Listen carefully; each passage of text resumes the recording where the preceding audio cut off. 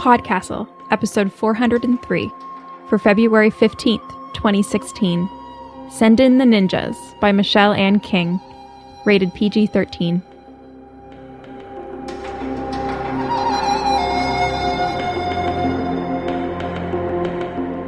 Greetings and welcome to PodCastle. I'm Christy Yant. In this particular pocket of the multiverse, I'm the editor of Lightspeed Magazine's special issue, Women Destroy Science Fiction, and your guest host for today's episode. Today we are very proud to present a PodCastle original, Send in the Ninjas, written by Michelle Ann King. Michelle Ann King writes science fiction, fantasy, and horror from her kitchen table in Essex, England. Her work has appeared in various venues and anthologies, including Strange Horizons, Daily Science Fiction, and Unidentified Funny Objects 2. She loves zombies, Las Vegas, and good Scotch whiskey, not necessarily in that order. Her short stories are being collected in the Transient Tales series, and she is currently at work on a paranormal crime novel. Narrating for you today is Christiana Ellis, a writer and podcaster living in Cambridge, Massachusetts. She's the author of Nina Kimberly the Merciless, as well as Space Casey. She also produces several non-fiction podcasts and videos, which we encourage you to seek out at christianaellis.com. Now why not share a cup of tea with your favorite doppelganger, and enjoy the story. Send in the Ninjas by Michelle Ann King. The streets are more full of snow than people tonight, lending everything an enjoyably deserted, apocalyptic air. Isabel smiles as she walks home, humming happily to herself. Getting stood up never fails to put her in a good mood. She always goes on the dates her mother sets up, but she much prefers it when the other person doesn't show. That way, Isabel still gets credit for trying, while also getting to skip straight to the part where she doesn't have to go on a second date. Sexual relationships are a minefield Isabel would rather not have to navigate. She works as a copy editor for a publisher that specializes in erotic science fiction, and real life never stands up to the sex in the books. She also worries about her left breast being a slightly different shape from the right. Her last boyfriend was an artist, and his preoccupation with proportion gave her a bit of a complex. All things considered, it simply doesn't seem worth it. One day, she'll explain that to her mother. Just not today. As if Isabel's thoughts have conjured her up, Barbara walks around the corner. She's got Maddie with her, which probably means they've been to church. Barbara drags Isabel's sister to churches a lot, hoping that one of them will eventually agree to exorcise her. "You're back early," Maddie says. "Another no-show?" Isabel nods and tries to look disappointed, while Maddie grins and gives her a thumbs up over Barbara's shoulder. "If you didn't get any dinner," Maddie says, "shall we pick up a takeaway? How about—" Barbara holds up a hand. "Maddie, let your sister choose." "It's okay," Isabel says. "I don't mind." "Isabel, we've talked about this," Barbara says sternly. "Make a decision. Pizza? Fish and chips? Curry? Come on, that's only 3 options." Isabel shakes her head, because it's not. It's mushroom and olive, and rocket and goat's cheese, and stuffed crust pepperoni. It's battered cod, halibut, plaice, steaming onion rings, and minced steak pies. Saveloys. Are saveloys actually food? Then there's korma, balti, rogan josh, madras, all in different varieties of meat, fish, and vegetables. Duck sometimes, and that's even without considering the uncountable combinations of bread, rice, and side dishes. How can you know what's going to be the best? How can you know that the king prawn jalfrezi will be nicer than the chicken tikka? How can you possibly know? "Isabel," Maddie says. "Breathe." Maddie chooses things without even looking at a menu. Isabel has no idea how she does that. Perhaps Barbara's right, and she really does have occult powers. "Just a second," Isabel says. She activates her feed and sends a request for analysis on the satisfaction index of her doppel's recent dinner options.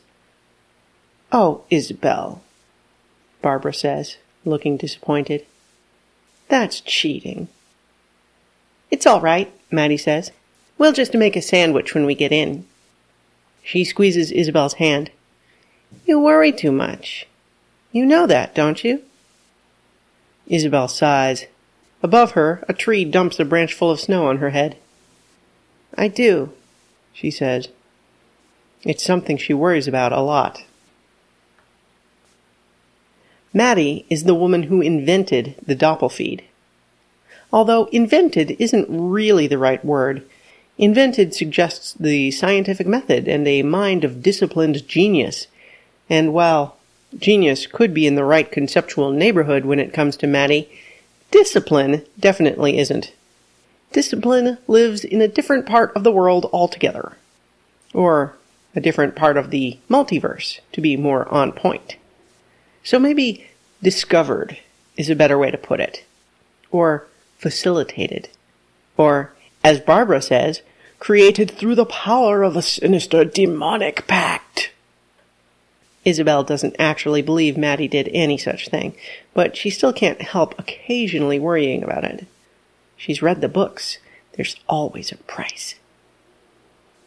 Barbara also insists that Maddie is a changeling, a child of some dark fairy realm, who was swapped with her own one night when nobody was looking.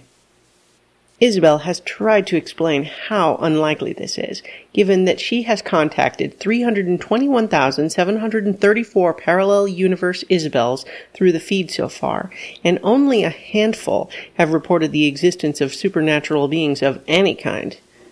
Unicorns, hyper-intelligent spiders, and 3 different species of sea monster, none of which have ever snatched any babies. But her mother refuses to be reassured. By the time the response from Isabel's survey comes back with cod and chips as the highest-rated option, they're already back at the house. Maddie makes the sandwiches while Barbara puts the kettle on, and Isabel gets back to her latest project. Her ebook publisher has brought out a new line of erotic sci-fi horror novels, and the alien languages need careful attention. Identifying the wrong tentacle in the text could completely change the tone of a story. Barbara lays down a tray of tea and biscuits.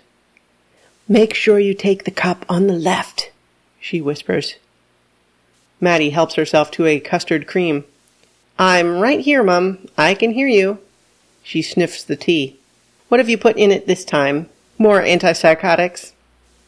"Holy water," Barbara says, a note of excited anticipation in her voice. "From the Vatican." Maddie shrugs and takes a sip. Nice.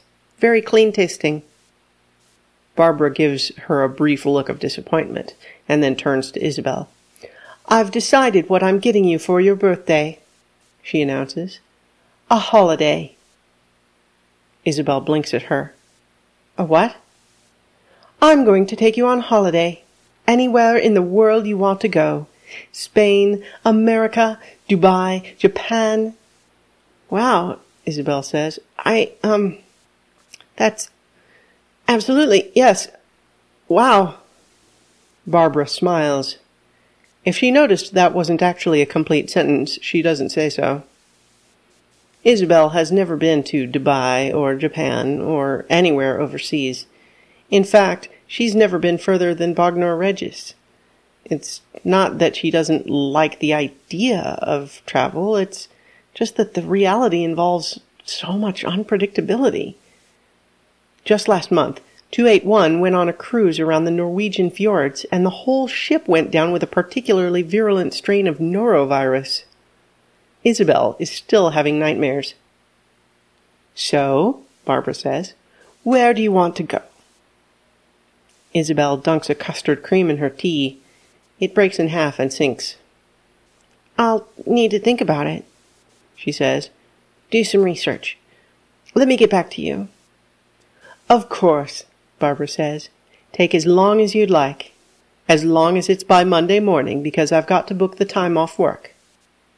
She pats Isabel on the head and pours herself some more tea. "I'd better be off," Maddie says. "I've got a lot to do." She puts on her coat and stuffs the rest of the biscuits in one of its voluminous pockets. I'm working on the next phase of the feed. Isabel looks up. What's the next phase of the feed? Barbara mutters something that sounds like devilry. I'm not certain yet, Maddie says. I haven't sacrificed enough goats in my black altar. Barbara shivers and starts drawing a series of protective runes in the air. Maddie rolls her eyes. Kidding. I promise that no farm animals have ever been harmed during any stage of the feed. Barbara bares her teeth and carries on drawing her runes. Isabel gives up on trying to get any more work done.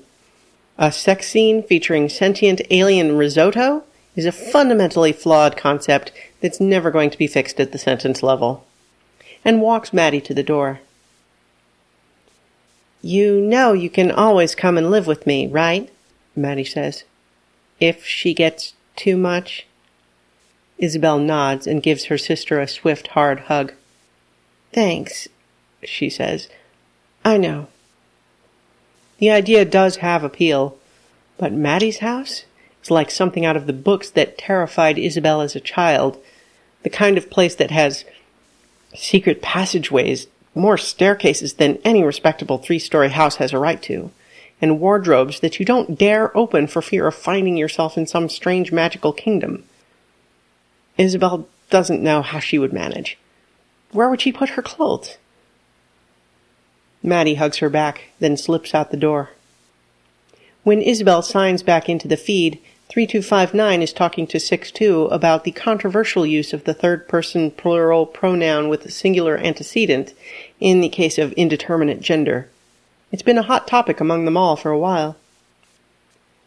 According to Isabel's database, 97% of her doppels are authors, journalists, screenwriters, editors, columnists, copywriters, script doctors, essayists, creative writing teachers, or poets. Even 281, who's a charity fundraiser, currently at least, 281 has previously been a sous chef, a scaffolder, a belly dancing instructor, and a Legionella risk assessor. She writes Harry Draco fan fiction. Isabel finds this comforting. Whoever said familiarity breeds contempt clearly never suffered from chronic free-floating anxiety. Isabel explains her situation and asks for suggestions. Holidays that would be entertaining for Barbara without also being fatally terrifying. That's a tough one, 62 says, and there's a flurry of agreement. We'll have to think about it, 3259 says. Do some research. We'll get back to you. By Monday? Isabel asks, but the feed's gone silent. The only one who does actually get back to Isabel is 281. She makes a list. New York for the shopping. Las Vegas for the gambling. Cancun for the heat. New Zealand for the scenery. It goes on for another 5 pages, but Isabel stops reading there. Shopping takes her long enough in Primark. She can't begin to imagine the kind of paralyzing choice available in the department stores of Fifth Avenue. Risking money on the random turn of a card makes her feel nauseous, as does too much sun. And don't they have snakes in New Zealand? She closes the list and asks if anyone has any idea what the next phase of the feed might be. Could be an expansion, muses 7003. Meaning that we'll be able to sign in to other people's feeds too? That could be interesting. Or maybe it'll be a temporal connection, 11520 suggests, so that we could contact our future selves, ask them what they did and how it all turned out. There's a collective, ooh, and they all take a moment to process what a glorious thing that would be. 281 signs in then and asks if Isabel liked any of her holiday suggestions and whether they helped her decide where to go.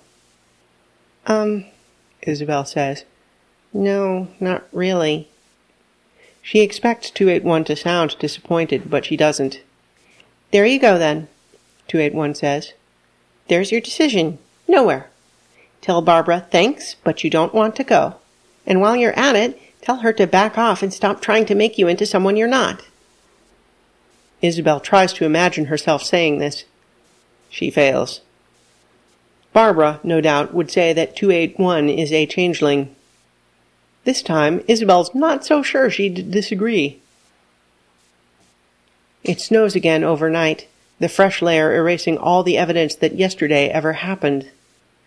Isabel gets up early and then goes to see Maddie, laying down a fresh new trail of footprints over the ghosts of the old ones. "I'm glad you're here," Maddie says when she opens the door. "I've got some people I want you to meet." She ushers Isabel into the kitchen. "Isabel, meet Maddie, Maddie, Maddie, and Maddie. Welcome to the next phase of the feed." Isabel knows it's rude to stare, but she can't help it. The four women are all wearing black yoga pants and black t-shirts, which is Maddie's customary choice.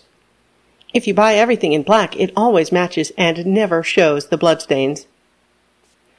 But their hair is different lengths, 2 very short and spiky, 2 very long and pulled back in ponytails. Isabel supposes both are as easy to deal with in their own ways. Very Maddie. "Wow," Isabel says. She thinks that might be her new favorite word. It's very all-purpose. "Hello, Isabel. It's nice to meet you," all the Maddies say in unison. Then they grin and high-five each other.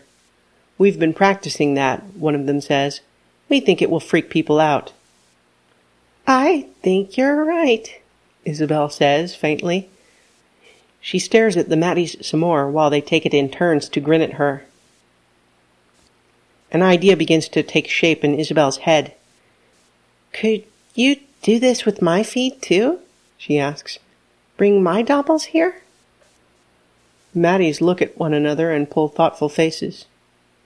"It's still in the experimental stage, but if we could reformulate the equations during the appropriate natal moon phase, recalibrate the neutrino oscillation matrices, and add some toenail clippings to the sodium hydroxide, while playing the right heavy metal records backwards." They break off and grin at each other again. "Then yes," Maddie finishes, "it's within the current parameters of theoretical possibility. But, as I'm sure you've noticed, we Maddies are all pathologically curious and far more interested in validating a hypothesis than ensuring our personal safety. So, sure, it might work, but are there going to be any Isabels prepared to take the chance?" "I think I might know one," Isabel says. Most of Isabel's doppels have sisters. Most of those sisters are younger, and most of those younger sisters are Maddies. 281, not unexpectedly, is one of the exceptions. She's an only child. She almost had a twin, but the other baby was stillborn. Maddie is fascinated by this. So maybe the twin would have been a Maddie, but this Isabel absorbed her soul at birth, so she grew up to be an amalgamation of the two. That would explain a lot of the statistically anomalous development. Isabel thinks so too, but 281 refuses to let Maddie attempt to validate this hypothesis through a process she calls psychic vivisection. "Temporary psychic vivisection," Maddie amends. "We'd put you back together again afterwards." "No," 281 says firmly. "Damn," Maddie says wonderingly. "I just can't get used to that. Do it again. Go on. Say no." 281 just raises an eyebrow. "Damn," Maddie says. "She's good."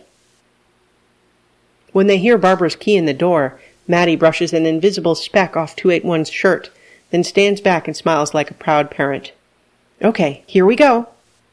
She and 281 take up positions in the kitchen, while Isabel sneaks into her bedroom and peers out from behind the door. Barbara takes a stack of DVDs out of her bag and puts them on the table. "I borrowed these from Sue at work. I thought we could watch one of them tonight. You can choose which one, Isabel." 281 doesn't look at them. She's a massive fan of a TV show written by 3259 that stars Gina Torres as a crime-fighting robot ninja, and was devastated to discover it doesn't exist in Isabel's world. She's cut herself off from the rest of the feed to avoid spoilers. "No," she says. "I'd rather read a book." "Oh." Barbara says, a little uncertainly. Well, okay. She puts the DVDs away, then brightens up. Oh, and Sue was telling me about her nephew who's just moved up here. He seems like a very nice young man. I said you'd meet him at... No, 281 says. Maddie covers an approving smile with her hand. Behind the door, Isabel holds her breath. If I want to go out with someone, 281 goes on, I'll ask them myself. Barbara blinks rapidly, casts a brief, suspicious glance at Maddie, then goes back to staring at 281. I see. And while we're on the subject, if I'd wanted a holiday as a birthday present, I would have asked for one. So, thank you. It was a nice gesture and I appreciate it. But no, thank you. I don't want to go. 281 takes a deep breath. Mom, I know you mean well, but you have to start trusting me to know how to live my own life. I don't want to expand my horizons, come out of my shell, or learn the color of my parachute. It doesn't strengthen my character to do things that scare me. It just makes me throw up. I don't need to change because I'm not missing out on anything I actually want. I'm not miserable and I'm not defective. I'm just different. And you know what? I'm okay with it. I'm sorry if it disappoints you, but the truth is that I'd rather be happy than normal. And you're just going to have to learn to live with that. Isabel's eyes fill with tears, and she has the urge to applaud. Maddie actually does. Barbara says nothing for a long time. Then she turns around, stomps down the hall, and yanks open the door to Isabel's bedroom. Oh, Isabel, she says, shaking her head. Didn't I tell you that was cheating? Sorry it didn't work out, 281 says, later. They've gone out to get fish and chips since Barbara says she feels too betrayed to cook. Isabel waves it off. It wasn't your fault. You were great. You were, 3259 says. It was an excellent speech that really nailed the salient points, but it was never going to work. One of the first rules of drama is that people aren't persuaded by rational arguments. Nobody ever changed their mind because someone pointed out that they were wrong. Then what can you do? Isabel asks. In my experience, sending a robot ninja to threaten people with homicidal violence usually encourages them to see the error of their ways. You want to aim for their intestines, not their sense of reason. It's a lot more motivating. Thanks, Isabel says. I'll bear that in mind. 281 looks thoughtful. Bet Maddie could build a robot ninja, she says. In the end, 281 decides to stay on a while. I came all this way, she says. I might as well see the sights while I'm here. The sights include St. Paul's Cathedral, whales, shrimp, and the Loch Ness Monster, none of which exist in her world. It's a bit cramped in the house at first, but a large contingent of Maddies are working on the third phase of the feed, inanimate objects, and manage to bring across 281's bedroom. It sulks for a couple of days, but soon comes around. Barbara does likewise, although it takes a little longer for her to satisfy herself that 281 isn't an illusion, evil spirit, shapeshifter, vampire, demon golem, or other malevolent entity. She does, however, declare that 281 is a feisty one, who would undoubtedly benefit from learning a little more respect for her elders and betters. Altruistically, she decides to dedicate herself to the task. 281 takes it all surprisingly well. My Barbara spends 18 hours a day meditating, she says. The novelty's kind of refreshing. Isabel takes advantage of the freedom to catch up on her latest editing project, which is a novelization of 3259's TV show. 3259 popped over and submitted it to Isabel's publisher under a pseudonym, which, once she'd revised it to feature a crime-fighting ninja sex bot, they snapped up. Barbara wanders over while she's waiting for 281. They're off to the travel agent to discuss New York shopping breaks. It is 281's birthday the same time as Isabel's, after all. Barbara leans over Isabel's shoulder and peers at the manuscript page she's working on. Hallucinatory cyborg sex needs a hyphen. Otherwise, you can't tell if it's the cyborg or the sex that's hallucinatory. Isabel nods, but she doesn't uncap her pen. Maybe that's the point, she says.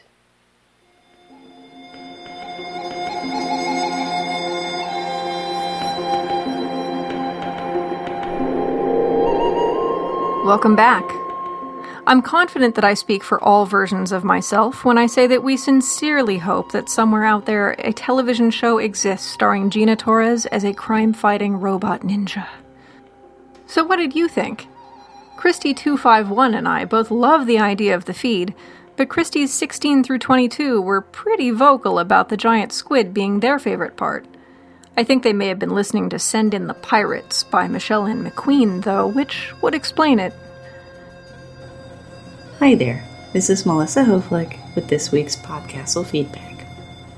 Feedback this week concerns episode 393, Harlequin Moon, by Jennifer Hikes, read by Laurice White, who so happens to be one of my very favorite narrators. If you haven't already, go back and listen to her reading of PodCastle 154, Sinners, Saints, Dragons, and Haints, in the City Under the Still Waters, by N.K. Jemisin. This story led to a lively discussion about word pronunciation. Hearth versus hearth, ancillary versus ancillary, Z and Z, the list goes on. Varda chimes in with an interesting anecdote. I will never forget my phonetics professor, who, while trying to teach us how to hear the sounds of words apart from our regional biases, said, "Vowels are very personal. People always get emotional when I teach vowels. Since vowels largely carry what we perceive as accents, there's enormous variety in what is the correct way to use them." As for story feedback, Unblinking wrote, I enjoyed this story, especially the interplay between the Riddler character and the riddle answering character, and the Sphinx in an atypical setting. Devoted135 added, This story was so interesting. I liked the subversion of Dirt choosing his name because it is solid and dependable, when my first instinct is that calling someone Dirt would be an insult. The budding relationship between the ground and the sky was subtle and enchanting. Thanks so much for those comments. Stop by the website and let us know what you thought of today's story, and while you're there, please consider making a donation. Every single cent goes toward paying our authors so that PodCastle can keep bringing you the best fantasy fiction week after week. And if you can't donate, consider spreading the word with a blog or a tweet. That was our show for this week. On behalf of everyone at PodCastle, our slushers, Arun Jiwa, Sarah Goldman, Jennifer Albert, and Melissa Hoflick, our audio engineer, Peter Wood, our forum moderators, Talia and Osakat, our assistant editor, Khalida Muhammad Ali, and your editors, Graham Dunlop and Rachel K. Jones, thanks for letting us share another story with you. We'll be back next week with another. Until then, this is Christy Yant, leaving you with a closing quote from actor and comedian Scott Adsit, who gives us this to think about. In an infinite universe, there is no such thing as fiction.